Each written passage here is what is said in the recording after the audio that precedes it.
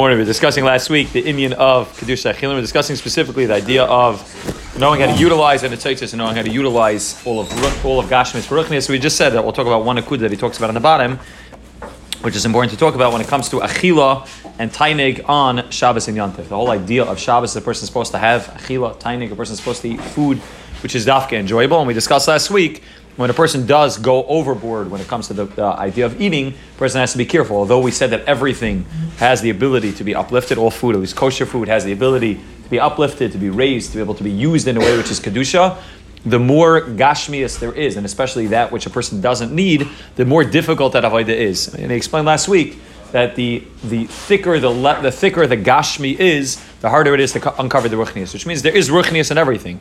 And in all the food, in all kosher food, not kosher food, in all kosher food, there's ruchnias, which has the ability to be elevated. The issue is that the less necessary the food is, and the more gashmias the food is, and less it's necessary in a person's life, which I'll talk about a little bit today and tomorrow, what is necessary and what's not necessary. But when there are things that are not necessary, it makes it that much harder to uncover the nitzos which is hiding inside there, to be able to uncover and utilize it in a way of ruchnias. So everything, all gashmis has the capability. You're just setting yourself up for a much more difficult battle the more gashmias you're involved in, because if it's something that a person doesn't need, like he said, first of all, you have to dig a lot deeper to uncover the ruchnias, and second of all, like he said last time also, the siyata d'shmaya comes dafka on that which a person needs. The more the food that a person needs to be eating, the parnasa persons need to be involved in, the houses, the cars that a person needs, all those, whatever a person needs, there's a certain level of siyata d'shmaya that the Moshe said, okay, you're involved in avodah of gashmias, but you can utilize in a way of ruchnias, things that a person doesn't need to be involved in, which, you know, it's just moisture, it's just things which are extra and unnecessary.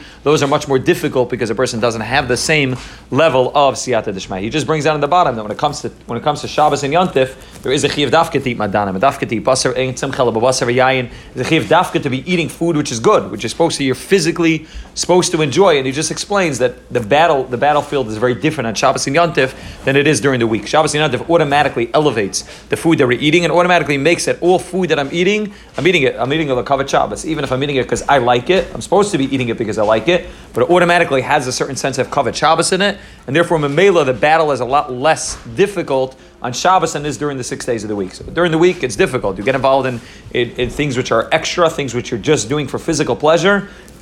You're up against a difficult battle. And it's on Shabbos and Yantif, since there's a Neshama Yisera, since you're doing it in order to be Mechabed Shabbos, Mechabed Yantif, Memela, a person has the ability to be able to fight the battle in a much easier way. The battle is less difficult, and therefore you can be involved in things which are more tanugim, and do it in a way which is automatically has ruchnias in it. He says, Nabanam, even on Shabbos and Yantif, a person needs to be careful not to go overboard. There's a concept and the ability to go overboard on Shabbos and Yantif as well, but we just need to know that the battlefield is much easier. It's much less of an intense battle on Shabbos and Yantif than it is during the 6 days of the week. Now he goes really into this inyan of precious, right?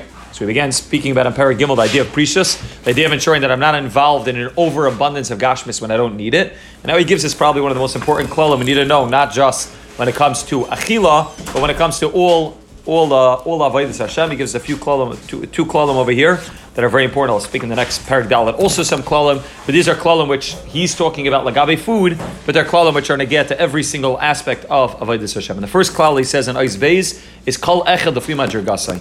Amnam Hashem yisbarach derish mikol echad lifresh mitayves hamoisris rak lefi madrigasai matzavai. Right, every person has to figure out for themselves and their own personal avodah what is good for them, what is healthy for them, what they need to do, what precious they should be doing, and what precious they shouldn't be doing. If a person and therefore, don't look around at what other people are doing and say, oh, this is what they're doing in my yeshiva, this is what they're doing in my shul, I should be involved in this. A person needs to figure out for themselves, to be mizbainin, to be mizbaided, to figure out on their own what is good for me and what is not good for me. What the Rosh Yeshiva and the Rebbes do has nothing to do with me. What the big Prushim do in my shul has nothing to do with me. I have to figure out according to my own madrega, according to my own matziv in my madrega, what is the proper thing? V'yikvel atzmai klalim. Make for yourself klalim.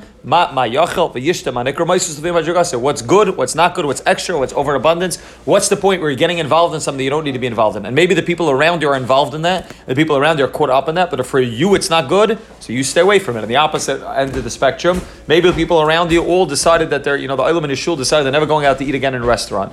And for you, you feel like it's something which is good, it's something which is necessary, it's something which you enjoy doing, and it's something which holding yourself back from is not going to bring you closer to Hashem. On the contrary, it's going to make you feel, and I'll talk about this a little bit, it's going to make you feel like you're being forced to do something which you don't want to do, so then it's a chasar, and then it's not a maila, and the fact that the people around you are involved in that doesn't mean that you're supposed to be involved in it. You have to figure out, kol echad l'fi matzavi, every person has to figure out, and all of Avodas Hashem, what does Hashem want from me? The fact that everybody's doing something, whether it's a certain limud, a certain avodah in ruchnius, a certain avodah in precious from gashmias, doesn't mean that that's what I have to do. I have to figure out for myself, what is my avodah? Don't look at other people.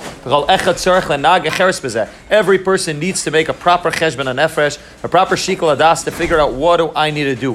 What's healthy for me? What's not healthy for me? Umasha eitzel ze mitzvah. What to one guy is the greatest mitzvah if he's involved in it. Yitachan she'etzel chavera avera. Could be for the other guy a total avera. For you, it's the greatest thing in the world to go out to eat. For another guy, it's the worst thing in the world to go out to eat. It's something that he shouldn't be involved in. What's the difference? The difference is the matzah that you're at. The difference is your tzrachim in ruchnius and in gashmias. The difference is where you're holding financially. The difference is where you're holding spiritually. The difference is that you are somebody different. You are not the same person as that guy, and therefore you have to make your own klalim, your own gedarim, your own avodas that you do, your own precious that you do, your own avodah that you do, and has nothing to do with somebody else.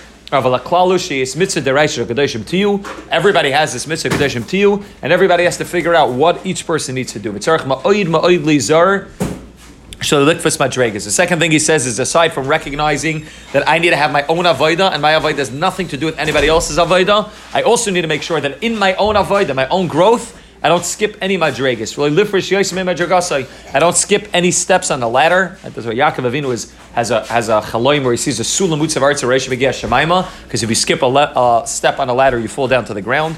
Unlike many other things, when a person's going up a ramp or something like that, a person could go up and skip and move, 2 steps at a time. And a ladder, it doesn't work like that. You can fall straight to the ground. And a person needs to know, kol echad l'fi madregasa needs to go, madrega ba madrega ba lifresh yesem madregasa. Is that klal gad b'chol avodas Hashem yisbarach? It's a klal gad b'chashav b'miyuchid b'inyanei aprishas megashmias. It's very important, b'dafka in the Indian aprishas megashmias, that a person knows what he needs to do and to be able to work madrega ba madrega, to make sure that a person is working in the proper way. Tomorrow maybe we'll discuss the idea of recognizing this battle between knowing how to push yourself and at the same time knowing what you're capable of, and not trying to push yourself as something that you're not capable of, being able to have that healthy balance of not being complacent with your avodah where it is, and at the same time, also not pushing yourself beyond what you're really capable of to a place where you can end up just falling flat on your face, to make sure that the step you're taking is a step forward, but it's not too much of a step forward that you're going to end up just falling in a week or 2 weeks or in a month. We're just going to fall right back to the madregu on yesterday, and it's again, as we said, it's a klal which is very negeh for all of Avodas Hashem. I'll discuss that at length by the next 2-3 days. We'll spend talking about this klal and the importance of finding this balance between moving and at the same time not moving too quickly or in a way that's not kafi madregasi, but moving according to where I need to go and according to the pace that I need to go in a healthy, balanced way.